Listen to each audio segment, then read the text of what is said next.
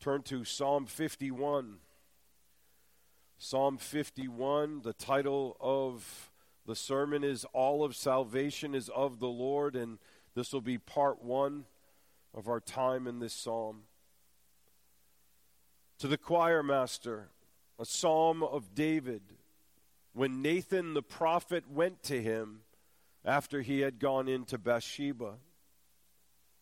Have mercy on me, O God, according to your steadfast love.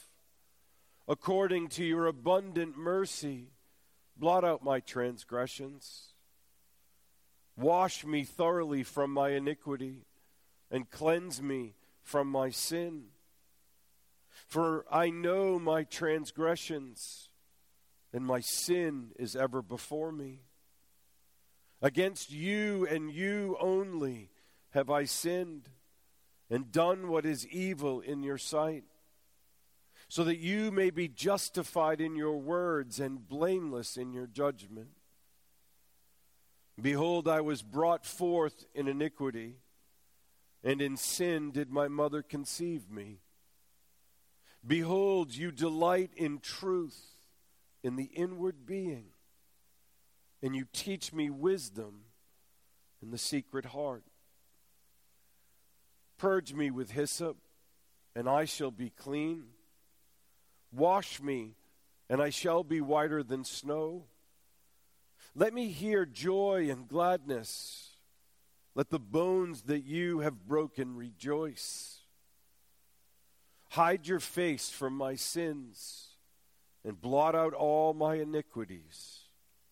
Create in me a clean heart, O God, and renew a right spirit within me. Cast me not away from your presence, and take not your Holy Spirit from me. Restore to me the joy of your salvation, and uphold me with a willing spirit. Then I will teach transgressors your way, and sinners will return to you. Deliver me from blood guiltiness, O God of my salvation, and my tongue will sing aloud of your righteousness.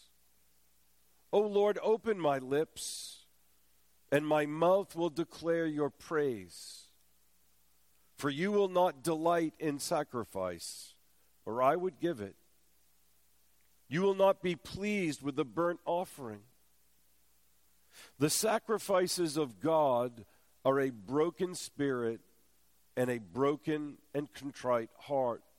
O God, you will not despise. Do good to Zion in your good pleasure. Build up the walls of Jerusalem.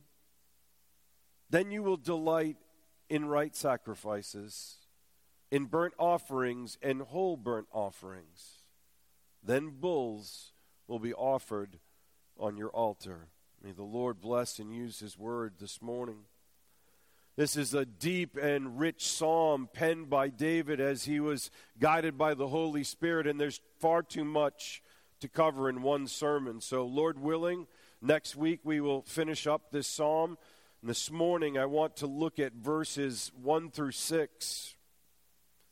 And this psalm tells us that David is the secondary author of this psalm. Again, it's good to remind ourselves as we see that this is a psalm of David, that he is the secondary author. For God is the primary author of all Scripture, whether it's the Psalms, Romans, Isaiah, or the book of Genesis. And it tells us that this psalm was written as the fruit of Nathan the prophet coming to David. Why did Nathan come to David? He came to David to expose his sins. See, there's a contradiction that seems to be in this psalm. Nathan confronts David about his sin, and worship is produced. Repentance is produced. Joy is produced, and it's all because of the gospel. So if we're to understand the weight of Nathan coming, coming to the king, coming to a king that could literally cast him out of the kingdom or even take his life if he didn't like what he said. Nathan came to talk about the sin of adultery and the sin of murder. David had committed adultery with Bathsheba. He had lusted after her in his flesh, and then in seeking to cover it up by the power of his flesh, had murdered her husband. And this is where we are as we enter this psalm. It will be helpful for us to read the account of the event when Nathan came to David. So turn to 2 Samuel. We're going to pick up in chapter 11, verse 26. 2 Samuel 11:26. Because in this passage we see some key truths that will help us not only feel the weight and ugliness of sin, but by God's grace help us to see the gospel more clearly. 2 Samuel 11, beginning reading in verse 26. When the wife of Uriah heard that Uriah, her husband, was dead, she lamented over her husband. Could God put more evidence in one verse? Uriah, the wife, her husband, Uriah, her husband. Over and over and over again in one verse, the point is being hammered home. Bathsheba was not David's. She was Uriah's wife. And when the mourning was over, not the mourning of the day, but the mourning of the soul was over, David sent and brought her to his house, and she became his wife and bore him a son. But the thing that David had done displeased the Lord. Our heart might want to say, yeah, David.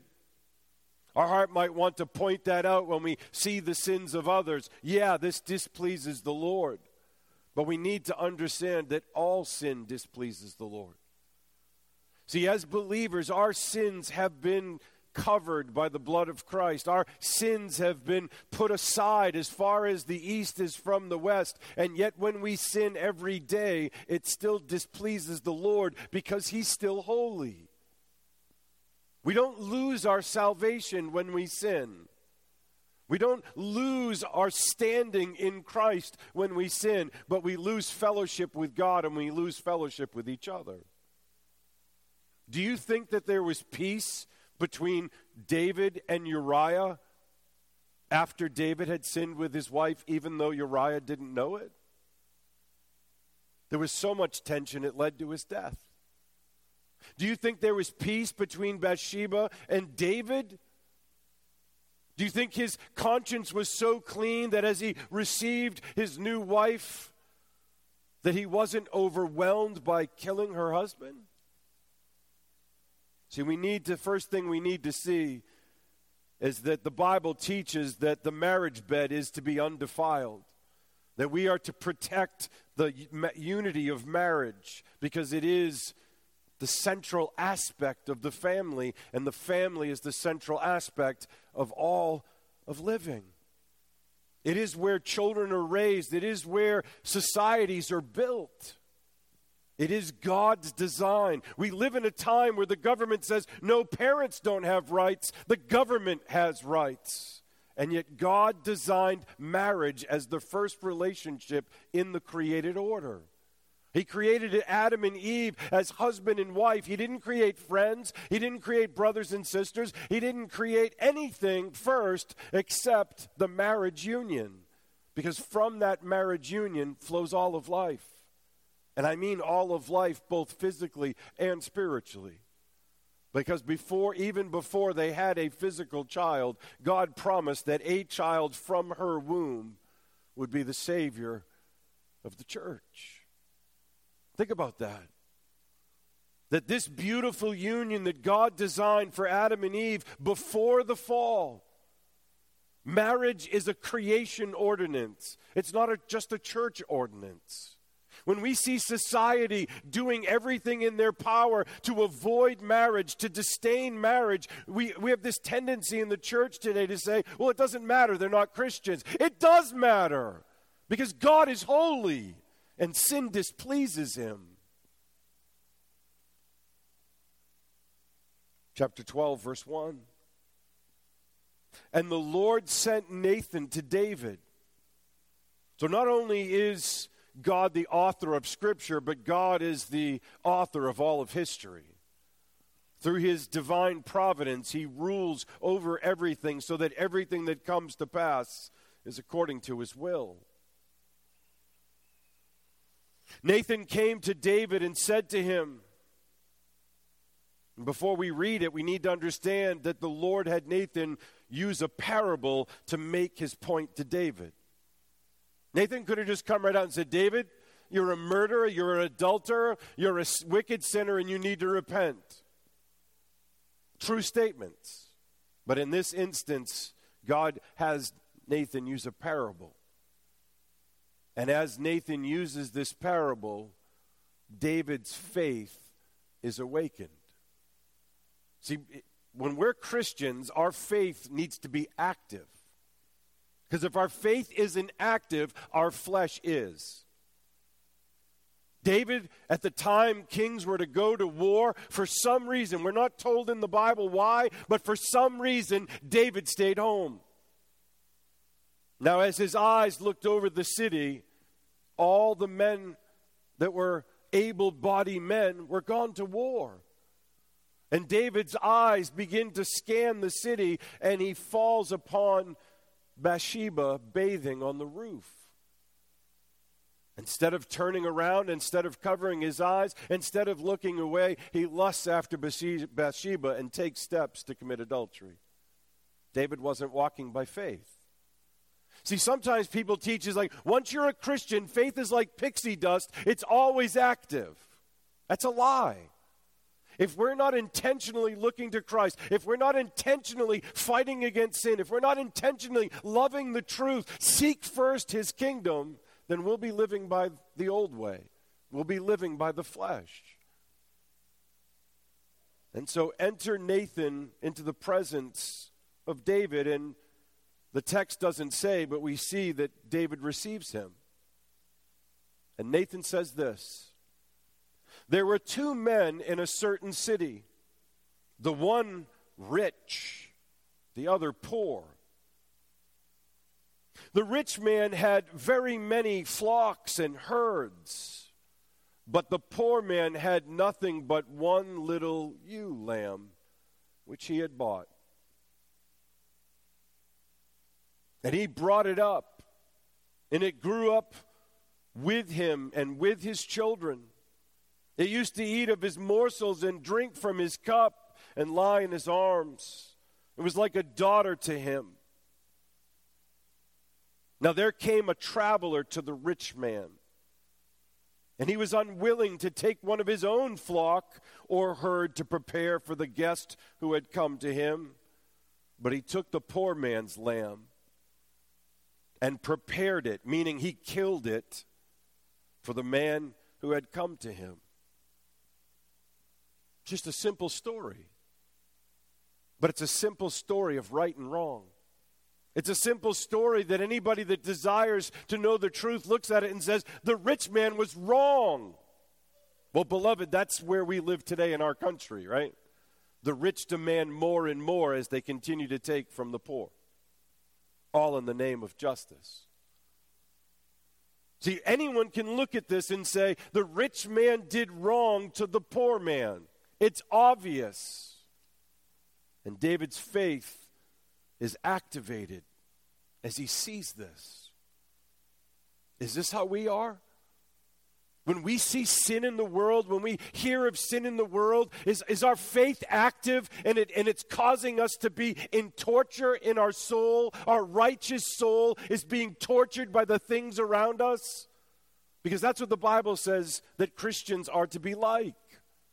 It's the testimony given of Lot in the New Testament to help the New Testament church understand when you live amongst filth, your righteous soul should be tormented, not joining in. not numb. Because if we're numb to sin, then we're not fighting against it in our own life.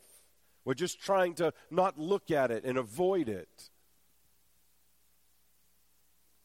So David's faith is active, and in verse 5 we read, "Then David's anger was greatly kindled against the man." It's a parable. It's not even a real situation. But Nathan is telling it to the king as if it's a real situation. That somebody in the kingdom has treated another person wrong, and David's faith as a believer and David's rule as a king begins to burn against the man. Which man? The poor man? Certainly not. Against the rich man. And he said to Nathan, "As the Lord lives, the man who has done this deserves to die. But before he dies, he shall restore the lamb fourfold, because he did this thing and because he had no pity." Right ruling, by the way, right? All sin deserves death. The wages of sin is death. See, we've grown up in a culture that's so filthy that we have grown to tolerate certain sins as if they don't deserve death. But David, by faith, even though he's in the midst of sinning, is seeing it rightly by God's grace. Do you believe that when you see sin rightly in your life or in someone else's life, that it's by God's grace? What we do with it may not be by God's grace. See, we are to respond how God commands us to respond. We'll talk about that more later. David's faith is active even though he had pushed it aside to sin with Bathsheba and to murder Uriah. He still knows the difference between right and wrong. Sin is bothering him at this moment. This was the whole point by God's divine providence to tell this parable, to bring sin to the front of David's mind to know what sin deserves. And then look what Nathan says.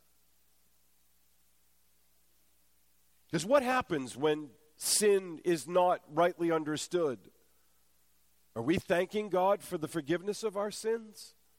Are we running to God in repentance when we sin, trusting and clinging to the gospel and clinging to Christ, believing the promises of God? Or are we just trying to avoid thinking about what we did? Verse 7. Then Nathan said to David, "You are the man." Do you see how the tables flipped? It's a simple parable. David comes to the perfect and right conclusion by God's grace, and then Nathan takes the sword of justice and stabs it through the heart of David. You are the man. Thus says the Lord, the God of Israel, I anointed you king over Israel, and I delivered you out of the hand of Saul. And I gave you your master's house and your master's wives into your arms, and gave you the house of Israel and of Judah. And if this were too little, I would add to you as much more. Why have you despised the word of the Lord to do what is evil in his sight? Did you see another clue that we need to learn about sin? It not only displeases the Lord, but our action of sinning is despising the word of the Lord. It's a rejection of the word of the Lord. We hear what the word says. We hear the law. We know what it says. We know the law. We know what we're commanded to do. And by sinning, we're just despising it. We're just pushing it away. To do what is evil in his sight. Sin is evil in the sight of God.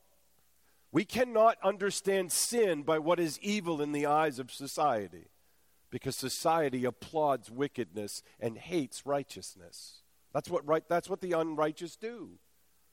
They love evil and they hate good.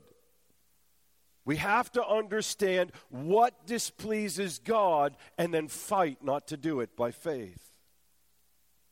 Then he says, you have struck down Uriah the Hittite with the sword. Did David have a sword in his hand to strike down Uriah? No. But he ordered it to be done. He's guilty. See, if you look at the judicial system that was set up in America, it was set up on biblical principles, which are slowly, more quickly in our day, eroding away. In our day, it would be argued, David was in Jerusalem. Uriah died way over there. He had nothing to do with it. You can't prove it. God knows. And God puts the sword in David's hand. David is the murderer of Uriah. Secondly, and have taken his wife to be your wife, and have killed him with the sword of the Amorites. Think about the heinousness of that. The Ammonites are the enemies of not only Israel, but they're the enemies of God. God told Israel to destroy them, and David, to cover up his sin, has allowed the enemies of God to think they had victory as they killed Uriah the Hittite. And who was Uriah the Hittite? Just some wimpy little unknown soldier? No, he was one of the mighty men. He was one of David's closest warriors. It's not just that he took a man's wife. He took a man who had faithfully served him year after year after year after year, putting his life on the line. That's the man that he stole his wife. And then he let the pagan nation of the Ammonites think that they had victory over Israel by killing one of their mighty men.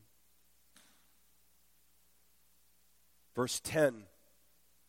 Now therefore the sword shall never depart from your house, because you have despised me. And that me is not Nathan, that me is the Lord, remember? And have taken the wife of Uriah the Hittite to be your wife. Thus says the Lord, behold, I will raise up evil against you out of your own house, and I will take your wives before your eyes and give them to your neighbor, and he shall lie with your wives in the sight of the sun. For you did it secretly, but I will do this thing before all of Israel and before the sun. If you read in the history of Israel, this happens publicly, a display of debauchery. David said to Nathan, no, I didn't. No, David says, I have sinned against the Lord. And Nathan said to David, the Lord also has put away your sin. Do you feel that?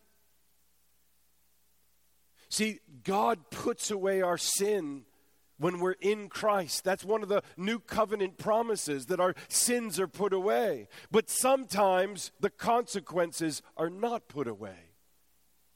Sometimes our sins have great and grievous consequences, painful consequences. But our sins are forgiven.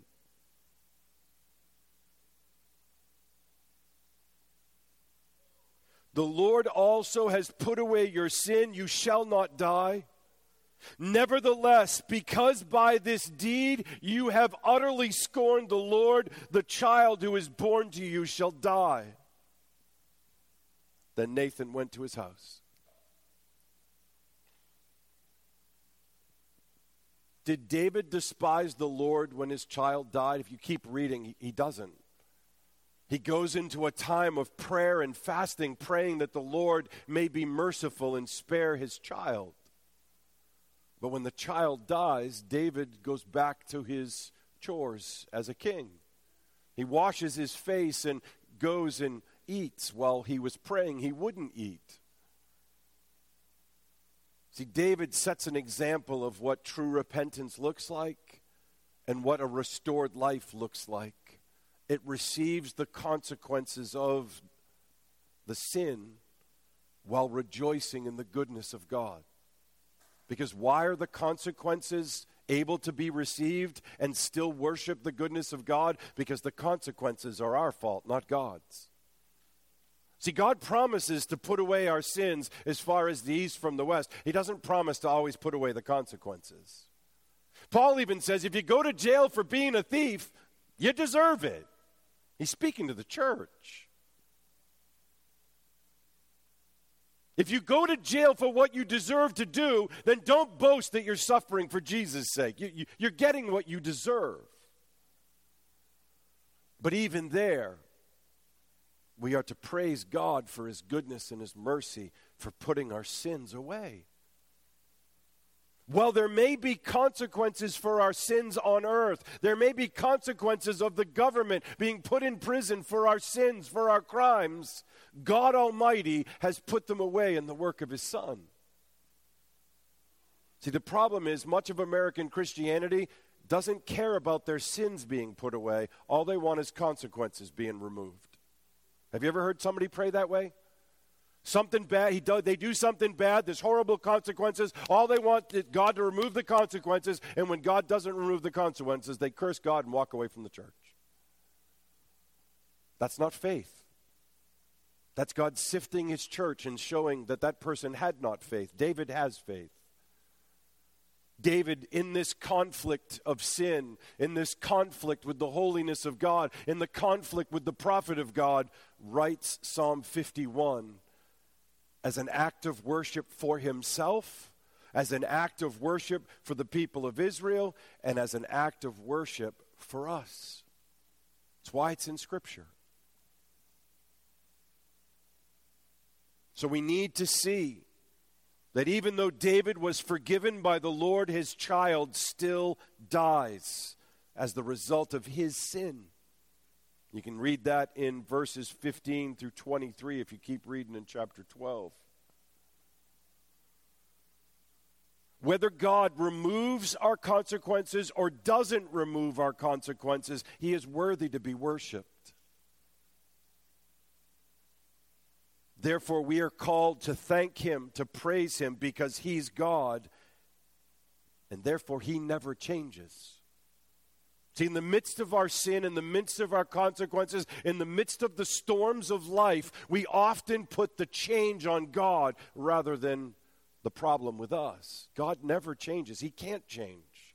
If God can change, it means he's not good now.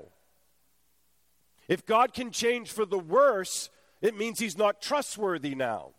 So whether he changes for the good or changes for the worse, he's not God.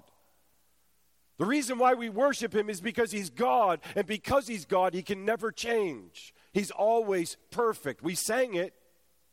We used Old English, but he was, he is, and he is to come perfect. He's holy. Throughout history, he's holy. Throughout eternity, he's holy. Nathan went home in peace. Why? For he had done the will of the Lord. Was it an easy will of the Lord to be accomplished? Of course not. He went before the highest ruler in the land and confronted him about his sin. Can you think of a prophet that does this later on in history? And is beheaded and his head given to the woman who asked for it to be beheaded? John the Baptist. Same sin. Same sin. He confronted the king, but because he had taken his brother's wife. And John, as he preached that to that leader, his head was taken off. Do you see consistency? The church must speak into community. We're not just to talk about sin in the church. We're to go into the world and use God's law and say, this is unacceptable. You are displeasing to the Lord. And then we are to preach the gospel. Adultery in the church is ugly. Adultery outside of the church is ugly. And God is displeased with both. Why? Because they're both adultery. The church today doesn't speak, for the most part, into community. And we need to. We live in a state, we live in a country that wants to defame what marriage is by God's design and say it's good for anybody and everybody. regardless of who they are and what they are. God is displeased with that. Displeased with that. When we say God is displeased, we need to feel the weight of that displeasure. Pleasures forevermore are at his right hand for the church. It's the opposite of that. Whatever heights of joy you can think of that the church has the pleasures of God pouring to them forever and ever and ever at his right hand, they never end, they never cease. The opposite of that is true for the wicked. And they need to be warned.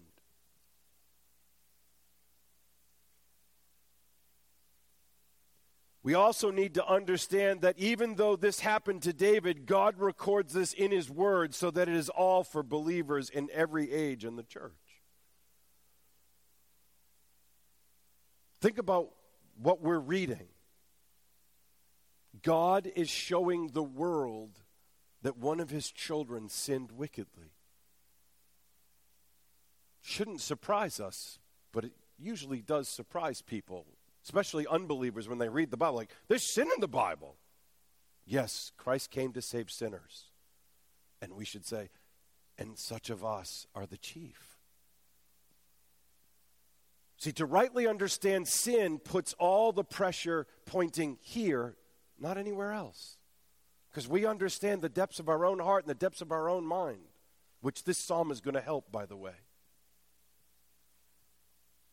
So let's look at Psalm 51. Like I said, we're only going to look at 6 verses this morning. But we need to have all that as an introduction to help us understand the weight of David's words. See, sometimes we read Scripture and our flesh says, yeah, but that person doesn't understand what I'm going through. Yeah, they're writing some nice religious stuff, but they don't understand my pain. Read David's pain as he weeps and cries aloud and doesn't eat for days as he prays for his child. David understands pain. David understands justice. David understands forgiveness and mercy because David is our brother in Christ. That's how we need to read this psalm. So let's read this psalm and see these beauties together. To the choir master, a psalm of David, when Nathan the prophet went to him after he had gone into Bathsheba. As we said earlier, this psalm is written by David after he'd committed adultery and murder and was restored by the grace and mercy of God. This psalm is the fruit of repentance. This psalm is the fruit of God's grace and mercy and love. We should look at all Scripture that way. These are sinners writing Scripture.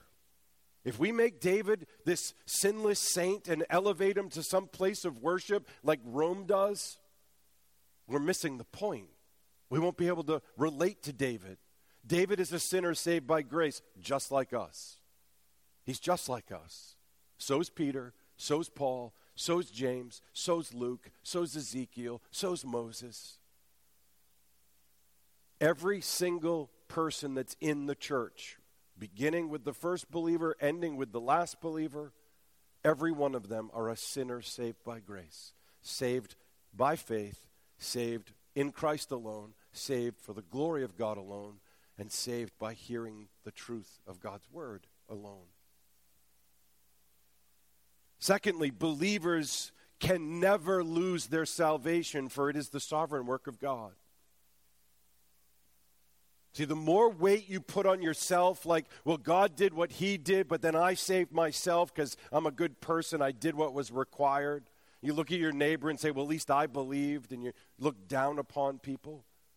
You'll be most crushed when sin comes knocking and God's holiness comes approaching. See, David's faith is so fixed on the glory of God, the holiness of God, the graciousness of God, that when he confesses that he sinned, when he sinned, he didn't say, well, I've sinned against Bathsheba, let me go make it right.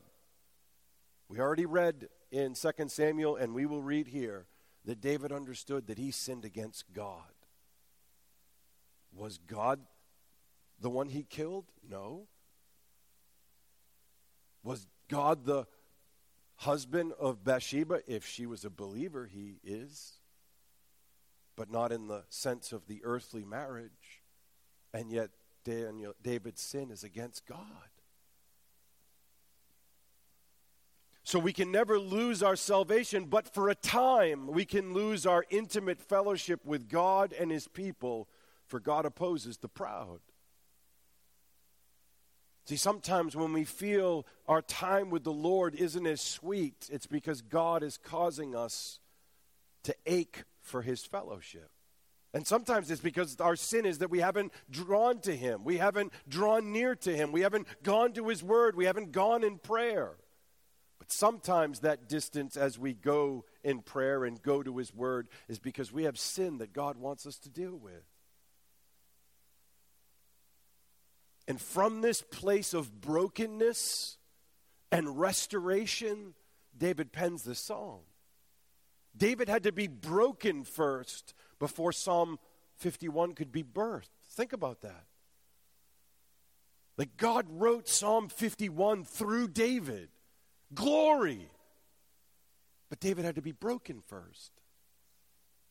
David had to be made aware once again of his absolute inability to do anything but sin apart from the grace of God. Do we believe that for ourselves? That we can do no good apart from the grace of God. That we can't love God, that we can't love each other unless God works in us and through us to accomplish his good purpose. Because until we believe that, we won't be clinging to him the way we should. David's opening words to this psalm are, "Have mercy on me, O God." And listen closely to the two things that he points to. He says, "Have mercy on me, O God, according to your steadfast love and according to your abundant mercy, blot out my transgressions." David cries out to the Lord for him to be merciful, for David knows that he does not deserve God's forgiveness and does not deserve God's favor to be upon him. That's how we need to pray. I don't deserve this, Lord, but I need it. But David desires to be cleansed from his sin. But listen, David here, we must see that he bases his hope not on past obedience, not on past faithfulness, not that he's the king of Israel, and not that he's a child of God. See, when we base our prayers on something we do, it's as if we're bribing God. Lord, I did good yesterday, forgive me. Lord, I've been a faithful Christian for years, forgive me. As if you're purchasing forgiveness. But David bases all of his hope on God's steadfast love and his abundant mercy.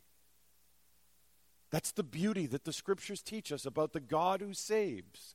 His love is everlasting and his mercy is abundant. It's overflowing. It's not like, here you go, child, have a drip of mercy, and when you use it up, you're gone. Fall away from the faith. No, his love and his mercy are abundantly poured out on believers. He does more than we could ask or imagine. In other words, David's hope is in the new covenant. David had the new covenant presented to him in all the types, all the shadows, and all the promises that pointed to Jesus. And this is where his hope is. His hope is in the gospel of grace. His hope is in the finished work of his Redeemer, his mediator, his King, his Lord, Jesus. Same David, my Lord said to the Lord said to my Lord. David was the king of Israel, but he knew he wasn't the king of glory. David was a type of the king of glory, but David knew he was not the king of glory. Just like John the Baptist. I am not the Christ. And he made it perfectly clear. Why? Because he was doing miracles and he was prophesying and doing things, and some people thought he was the Christ. No, I'm not the Christ. David knew he was not the King of glory, but he rested in the King of glory. David's hope is in the free and sovereign choice of God to save sinners. Is that where our hope is? That we rejoice in salvation because God freely chooses to save sinners that come to him in Christ? David's hope is on the steadfast love of God that was set upon him before the foundation of the world, simply because God chose to be merciful. That's what the Bible teaches, right? That we know that we're the elect of God when we believe. Nobody knows they're the elect before they believe. It's in believing we realize that God's love has pursued us from before the foundation of the world and everything that took place to bring about our salvation. Listen to what God said to Moses about his work of salvation, which David certainly knew and read. It's from the book of Exodus. If you were a king, you actually had to have your own copy of the law, which is the first 5 books of the Bible. That's part of who you were as a king. You had to have your own copy. Even every man in Israel had to memorize the first 5 books of the Bible. This would be common scripture. If you want to read along, turn to Exodus 33. I'm going to begin reading at verse 17, but listen to these words and hear the beauty of the gospel and know that it's scriptures like these that gave David the faith to cry out for his steadfast love and abundant mercy to wash him. And the Lord said to Moses, "This very thing that you have spoken I will do, for you have found favor in my sight, and I know you by name." See, Moses was a brother in the faith. He was known by God. That's what it means to be a believer, that you're known by God, and by him knowing you, you come to know him. Moses said, "Please show me your glory."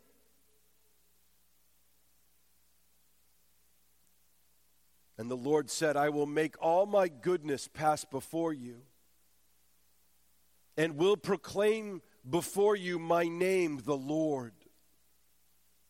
And I will be gracious to whom I will be gracious, and I will show mercy to whom I will show mercy." But he said, "You cannot see my face, for man shall not see me and live." No one has ever seen God. No one. So how do we know God? Jesus Christ has made him known. The Son took on flesh so that we might know God. If God in all his fullness stood among us, we would all die in an instant. Why? Because we're still sinful. Now feel the weight of that and understand we'll be in his presence forever and ever and ever and ever and ever in glory. And we won't die because we'll be glorified. We'll be made like Christ. So the beauty of the gospel is, through the work and person of Jesus Christ, you know the Father, you know the Son, and you know the Holy Spirit because you've seen Jesus. It's that mediator work that Jesus does that allows us to see God by faith. Because if we were to behold him with these sinful eyes, we would die. You cannot see my face, for man shall not see me and live. And the Lord said, "Behold, there is a place by me where you shall stand on the rock. And while my glory passes by, I will put you in a cleft of the rock, and I will cover you with my hand until I have passed by." Again, God doesn't have a hand. God doesn't have a face. These are words used to help us understand that God is revealing himself to Moses. But how is he revealing himself? By putting Moses on a rock and putting Moses in the rock. It's a picture of Christ. It's a picture of the gospel. It's what we sang, isn't it? Like, as we were singing the songs, I've had such a crazy week. I felt so ill-prepared to preach, and yet everything God has just been so gracious to put everything together so that we can worship. He says, And I will cover you with my hand until I have passed by. Then I will take away my hand, and you shall see my back, but my face shall not be seen. What a glorious picture of Christ Jesus, our great mediator. For Jesus is the only mediator between God and man. And he is a perfect mediator so that we don't perish. This passage is all about the gospel of grace, all about God choosing to be merciful to his elect. That's what he said. I will be gracious to whom I will be gracious, and I will show mercy on whom I will show mercy. It's my choice to save. It's my choice to love. It's my choice to save wicked sinners, God says. That's the good news of the gospel, because if God didn't choose to save, no one would be saved. Because sinners can't come into the presence of God. It's all about God choosing to be loving and merciful to a people that he's chosen to save. We see Paul quoting this same passage. He quotes verse 19 as he's unpacking the gospel in Romans 9. This is about the gospel. This isn't some about mystical hocus pocus and hands and faces and trickery. It's about the holiness of God being unable to be in the presence of sinful man, and yet God makes a way so that he's revealed to man. And it's through Christ. It's what Jonah said. Salvation is of the Lord. I'm not going to Nineveh. I'm not going to preach to those animals. 3 days later, okay, salvation's of the Lord. Boop, right on dry land. It seems unthinkable that a human being could live inside of a great fish, but it's exactly what happened. How do we know that? Because the Bible told us it happened. And the whole point of the story is not about the great fish. It's not even about Jonah's rebellion. It's about Jonah as a man of God coming to the conclusion that I don't have to love the Ninevites because God already has. And because God has, I need to. The Ninevites were the most hateful, nasty people to the Jews. And God says, go give them the gospel. Jonah's whole problem was that he knew God would be merciful. It's why he got mad at the end of the story. I knew you would be merciful. Think about the self-centeredness. You've been merciful to me, and I thank you for that. But them? What was Jonah's problem? He didn't understand the depth of his depravity. See, this is the problem in America today. There's one Adam, and all people come from one Adam. Therefore, we're all the same. And if we want to divide on gender and race and color of skin and wealth and power, then we destroy what God is making in the gospel. Because if we confess that we come from Adam, we have to confess that we have a sin nature. Because our father Adam rebelled against God and sinned. Let's continue. Verse 2. Wash me thoroughly from my iniquity and cleanse me from my sin. Do you hear what David's saying? Nathan told him, the Lord has said to you, your sin has been put away. So you won't die. Means he was forgiven. So what is David praying for? I want to be cleansed from that sin. I don't just want to be forgiven. I want to be cleansed from that sin. I want the filth of murder. I want the filth of lying. I want the filth of dishonoring God. I want the filth of adultery washed off of me. David knows that God alone can wash him thoroughly from all his iniquity and cleanse him from all his sin. Saving faith rests in God and his ability to save. Saving faith rests in Christ Jesus as our only hope. Saving faith rests in the fact that we are already justified, that we are being sanctified, and at the second coming our salvation will be complete as we are glorified in the presence of the Lord God Almighty, never to sin again. See, every Christian has no problem on the day that they're saved. Lord, I'm a sinner. Cleanse me and save me. But I can't tell you how many sinners try to put their sins in a bag and hide them from God, and therefore they're never washed. And they walk around as guilty, feeling filthy sinners rather than saying, I'm a sinner saved by grace.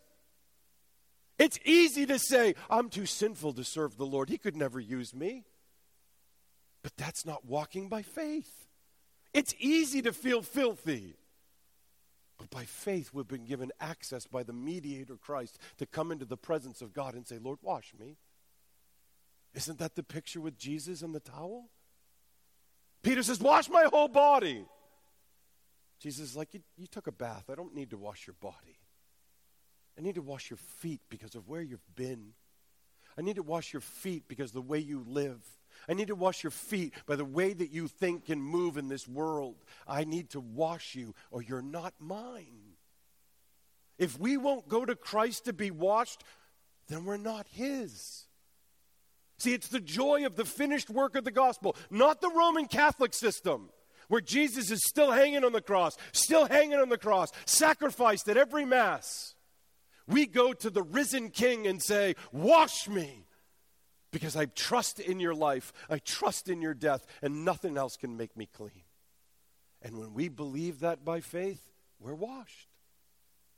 There's no magical washing. There's no ceremonial bucket like the Jews did, and they'd pour the water over their hands, and they'd pour the water over their head, and they'd do this ceremonial ritual, and then they were clean. Remember them rebuking Jesus? How come your disciples don't wash their hands before they eat? They weren't talking about being clean with soap. They were talking about this holy washing to display to the world, I'm too holy to eat without doing this first. This is what it means to be washed. To go to God and confess our sins. Godly sorrow produces what? Life. Worldly sorrow produces death. Being sorry for your sin isn't enough. It must be a sorrow that drives you to the cross. It must be a sorrow that drives you to God and says, cleanse me, Lord. Cleanse me from this, and this. Because I know the work and person of Christ is sufficient. Praise you for the gospel of grace. And walk in faith. In this life, think about who we'll be in glory. That's a good thing. Paul said to the Thessalonians, encourage one another by these things that King Jesus is coming. But in this life, every day we're still going to sin. Every day we're going to fall short of the glory of God. Sin misses the mark. Sin doesn't go where God wants us to go because we're following our flesh instead of following the Spirit. Therefore, we need to constantly come to God in repentance. That's the beauty of faith. It repents freely when we're saved, and it repents freely every day. Because every day we still sin. A repenting Christian is a whole Christian. A repenting Christian is a serving Christian because they know that they've been cleansed from all their sin. They don't feel dirty anymore because they've confessed them to God. Verse 3. For I know my transgressions and my sin is ever before me. This is all that I just said. David is openly confessing, I know I murdered, I know I committed adultery, I know I lied, I know I deceived, I know I dishonored you. David feels the right weight of his sin. And David knows that he cannot wash and cleanse himself. We'll see that in verse 16. I can't give you a sacrifice. I can't offer an animal on the altar because I've already believed in Jesus. I want my sins cleansed, but I don't want them cleansed to be a citizen of Israel. I want them cleansed because I'm a citizen of glory. Because he trusts in the finished work of the Redeemer. He believes in the promised Lamb of God who takes away the sins of the world. But then David again says something shocking in verse 4. Something we need to hear, something that we've already stated a little bit, but we need to see it. Look what he says in verse 4. Against you, you only have I sinned. In 2 Samuel it says, I've sinned against you. But here in the psalm he makes it even clearer. He says, against you and you only have I sinned and done what is evil in your sight. If someone ever says to you, what's sin? It's anything that's evil in the sight of God. If we make up rules, you got to wear certain shirts, certain dresses, certain pants, and when people don't, we call it sin, we're being legalists. Because God never said certain shirts are holy and certain clothes are holy. God says dress modestly. So what do we say is sin? Dressing immodestly. So that you may be justified in your words and blameless in your judgment. Think about that. God Almighty is so holy that when we sin against him, his words of judgment are pure and his words of truth, his law is pure. David clearly ruined people's lives by his sins. Right? He ruined a marriage. He took Uriah's life. He gave commands to the commander in the army to let pagans kill a good man. He ruins people's lives. But when it comes to the right understanding of sin, we must see that our primary offense is against God and God alone because we broke his law. That this is so severe, it's so severe against the holy God that our sins against each other pale in comparison. We need to hear this, beloved. Because what you see in the church today is people saying, what you did to me, I can't forgive you. They don't understand the grace of God. They don't understand their sin is so ugly against God. They haven't read the parable of the unforgiving servant. This is what David is talking about. He's putting it in a simple statement. But he's saying, God has forgiven me so much. I only see my sins against God. It doesn't mean he doesn't apologize to Bathsheba. It doesn't mean he doesn't apologize to other people for bringing harm upon them. But he sees his sins are against God so clearly that everything else pales in comparison. When we do this, it helps us forgive each other. If you know that your sins are only against God, that he's the judge, that he's the lawgiver, that he speaks only truth, that you've broken his truth, that you've broken his law, when you embrace that and you repent of that, it's easy to forgive one another because we've been forgiven so much. Nathan pointed to the murder of Uriah and the adultery. But he didn't name every sin, did he? David had to lust. David had to lie. He had to manipulate. He had to ponder how to get this to happen. He had to ponder how to trick Uriah or try to trick Uriah to make him think that he got his wife pregnant, not him. See, when we sit down before God with this mind that we've sinned against a holy God, we'll see all the sins. We'll see the lusts. We'll see the evil desires. We'll see the ponderings. Why? Because no sin starts with our hands. Do we believe that? Sins start inside. James tells us that it starts with a desire, then it moves to an action, then it moves to death. We have lustful thoughts, we have lustful desires before we ever have lustful actions. Do you think you can play with pornography and not end up in sexual sin? You're wrong. You want to ponder doing evil all day and then not think you're going to end up in evil? You're wrong. God tells us, if you ponder doing evil, you'll do evil. But if you stand before a holy God, understanding that he knows your thoughts, he knows your desires before you even confess them, and as you confess them, you are cleansed. God is infinitely holy, infinitely lovely, and his law is holy and righteous and good. So that when we sin, we see this offense. That first and foremost, we've sinned against God and against his word, and therefore we need to be reconciled to him before we ever think of being reconciled to each other. Because when a person stands reconciled before God, it's easy to say, I love you and I forgive you to somebody else.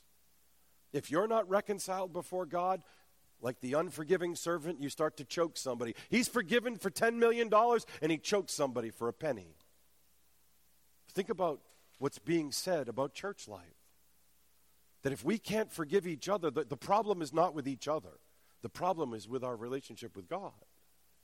We're not seeing our sins as primarily an offense against God. When someone takes a myth like, you've sinned against me, that person is taking the seat of God, as if his offense is greater than God's offense. When our eyes are on God and His forgiveness, all our massive amounts of sins, it's easy to hear His command to us to love and forgive one another. All the one another passages, they're loving. His yoke is easy. His burden is light. Was Jesus lying? Does Jesus say, my yoke is easy and my burden is light? And then He tells us all these things to do and we go, that's too hard. That's what Peter did.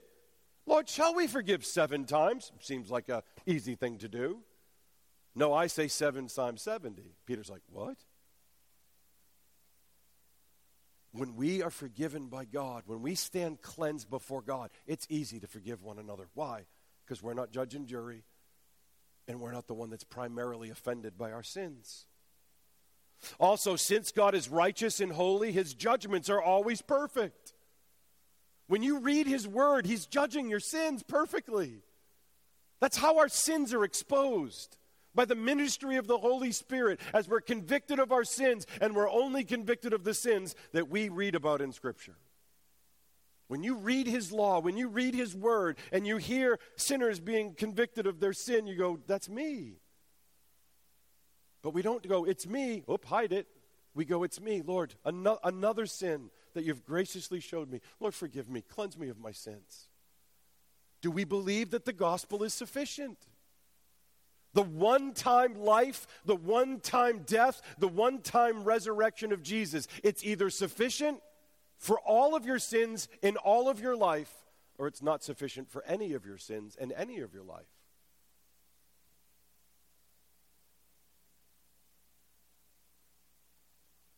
And since His word, His law is true, we are rightly condemned, and He is rightly justified. No one can ever say to God that He has made a mistake in His judgment, or He has made a mistake in His law, or His law is unjust. And yet, isn't that what we hear every day? You speak truth to an unbeliever, and they want to spit in your face and say that you're hateful and unloving and unkind when you say that that lifestyle is sinful. Why? Because they hate God. They're filthy, dirty, they hate God. They can't agree with the law of God, because if they agree with the law of God, they have to agree that they're sinful. It's easier to blame others. See the problem in the church? If our life dependency and unity depends on not blaming others because we have a perfect church, we'll never have a church. But if we understand that the church is built by the blood of Christ, that nothing can stop King Jesus from building His church, and as we understand that we stand cleansed before Almighty God by the work and person of Jesus, we'll have unity every day. We'll have love every day, because it's easy to forgive when we've been forgiven and loved by God. Last 2 verses, we need to see a contrast between verses 5 and verse 6. Verse 5 says, "Behold, I was brought forth in iniquity, and in sin did my mother conceive me." I've had people tell me that sex between a husband and wife is dirty and it's sinful to bring children into the world. It's not what David is saying. David is saying and confessing that his parents are the children of Adam, and therefore he is also the child of Adam. And therefore he was born dead under the law with a sin nature that proves why he sinned. Do you understand what he's saying? David's not saying that what you hear today is children are born innocent, and somewhere along the line somebody bad influences them, and then they do bad, and it's that person's fault that influenced them. Don't you hear that in society? But the Bible says children are born dead in their sins and trespasses, born with a fallen nature. Every desire of a natural child is only evil continually. Genesis 6:5. David is just confessing, I was born depraved, and when I walked by my own desires, I murdered my friend, and I stole his wife, and I committed adultery. See, if we don't confess we're born with a sin nature, we won't fight against sin. We'll say, no, I'm in Jesus, I'm holy, I would never do wrong. No, I would never do that wicked sin. Beloved, if God leaves you to yourself, you'll do sins more wicked than you ever dreamed. Because God opposes the proud. If you and I think that we're holy before God because we're good people naturally, God will oppose us. But if we draw near to God, He will draw near to us. If we draw near like David did and confess our sins and believe that he is the only one that can wash us clean by his love and his mercy, then he will draw near to us. But if we stand before God like the Pharisee, I'm so thankful I'm not like that loser. I'm thankful I didn't do what he did. I'm thankful that I'm a religious man and I give 10%. He went away unjustified. But the man who beat his breast, who confessed his sins, who didn't even want to lift his eyes to heaven because he felt so filthy in the presence of God, the Bible says he went away justified. He went away whole. He went away clean. Again, this is true for all of humanity. All of humanity are the children of Adam. All of humanity are born with a sin nature. All of humanity born naturally to sin. That's the fruit of the fall. That's the consequence of the fall. Remember before I said sometimes God removes the consequence of our sin and sometimes he doesn't? Well, the consequence of Adam and Eve's sin is that they fell from their state of grace. They fell from their state of righteousness, and every child born from them was born with a sin nature. Only Jesus was born without a sin nature because his birth was a miracle by the power of the Holy Spirit. That's why we must defend the virgin birth, because Jesus cannot have a sin nature. The book of Hebrews tells us he was made just like his brothers, yet without sin. If Jesus had no sin, he had no sin nature. That's why he only desired to do the will of God, and that's why he did the will of God, because he didn't have a sin nature. He's the perfect man. He's the Holy One of Israel. He walked by faith every day of his life, fully pleasing to God, because he never desired to rebel against God. So, feel the contrast. David enters verse 6. He's just declared that his parents were fallen in Adam. He declared himself fallen in Adam. And now he says this about his heavenly Father. Behold, you delight in truth, and you teach me wisdom. That's who God is naturally. God naturally delights in truth. He delights in righteousness. He delights in holiness. He delights in goodness, because that's who he is. He can't delight in your sin. He doesn't look at a child and say, oh, he's so cute as he does wickedness. God hates all sin, and God loves righteousness. That's his nature. But David's saying more than just, behold God. We need to do that. But he's saying more. He says, behold, you delight in truth in the inward being. Where does God teach you? Where does God teach me? In our mind and in our heart. He's renewing our mind. He's renewing our heart. He caused our heart to be born again, took out the heart of stone, put in a heart of flesh, and wrote his law on our mind and wrote his law on our heart. That's the promise of the new covenant. That if God doesn't work on the inside, we will never do good with these. Ever. Not with this, not with our feet, not with our body, not with anything. God transforms us from the inside out. What's another evidence of that? It's not only being born again, it's not only writing his word on his mind, our mind and our heart, it's the giving of the Holy Spirit as a guarantee of our inheritance. That the Holy Spirit takes up residence on the inside. You delight in truth in the inward being. That's where God's at work. He changes our will. He changes our desire. And when he changes our will and he changes our desire, what changes? Our actions, our speech. Again, this side of heaven, we're all going to sin. So I'm not talking about sinless perfection, but I'm talking about a change from one degree of glory to another, that we fight against sin. We don't embrace it. We kill sin because we don't want to dishonor God. We speak the truth because we want to see lives changed. We love because we want to see lives changed. Not for our glory, but for his. And you teach me wisdom in the secret heart. What does the writer of Proverbs say to his son? Seek for wisdom more than silver and gold. Do you know what most parents tell their kids? Seek for gold is the most important thing. Why? How do I know that? Because most people push job more than holiness. Most people push that you have to have a career that makes big bucks because that's the most important thing in this world. And yet the Bible tells us the most important thing is wisdom. Because I'd rather be a wise, poor man than a rich fool.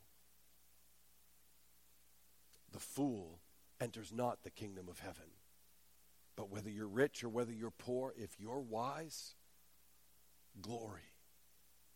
Because only God's people are wise. That's why Christians should have a word in every circumstance in this world. Except our world's flipped it upside down. Oh, if you're an athlete, you're an actor, you're a rich man, you get to speak.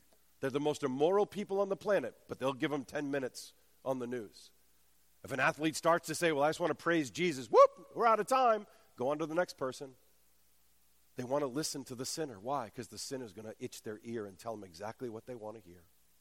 Isn't that what Paul told Timothy? Listen, in the latter days, the church will heap up teachers for themselves to tell them what they want to hear. That's why we have dead churches all around. Because they've heaped up teachers that want to scrap. Oh, you're right on, Pastor. Oh, you're right on as you tell me what I want to hear. And they go out the same way they came in. Beloved, I hope you pray every week that we're changed on Sundays. That God's word does a work in our heart and in our mind as he teaches us in the inward being and he teaches us in the secret heart. God is truth. Therefore, he loves to put truth in his people. God promises in the new covenant to grant us faith and to write his word on our hearts and on our minds. God sovereignly changes us from the inside out by the power and ministry of the Holy Spirit working in us and through us by the Scriptures. This is how God makes us more and more like Christ. You can pray daily to be made more like Christ, but if you don't open your Bible, it's a wasted prayer because the Word became flesh. If you want to be made like Jesus, you have to know him from reading the Word, from Genesis to Revelation. Because all of it reveals him. Who told us that? Jesus did. God is wisdom, therefore he loves to teach his people wisdom. This too is by the power and ministry of the Holy Spirit working through the Scriptures. God is renewing our minds and working in us a biblical worldview so that we can speak his truth and his wisdom into all areas of life.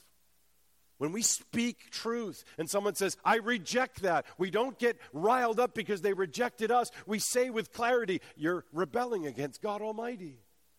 You're rejecting his truth, the author of truth.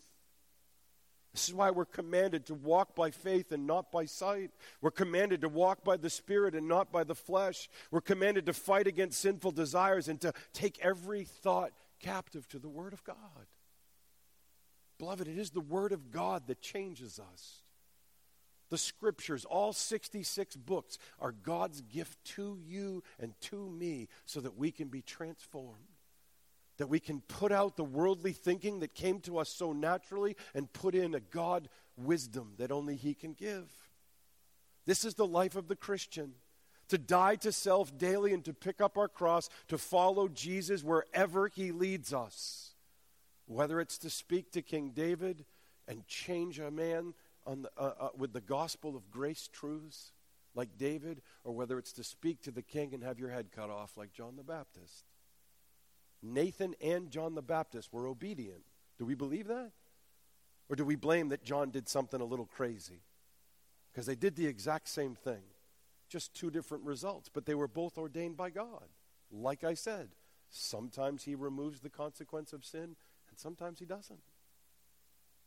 We are to love God supremely, and from that love our neighbor.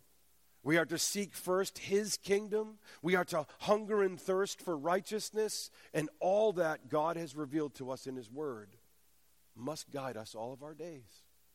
Do we believe that he will make us more like Christ? When you read Romans 8, that the goal is to be made into the image of the Son, do you believe that for yourself? Then go to the Word. Go to the Word and see, and then go to God and pray. Because that's the beauty of prayer.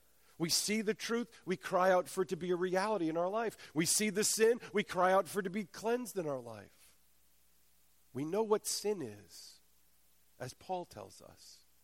When the law came, it showed me I was a covetous person, and it killed me. If you don't go to God's law, it won't kill you. And if it doesn't kill you, you won't cry out to God to be cleansed. You'll hide it.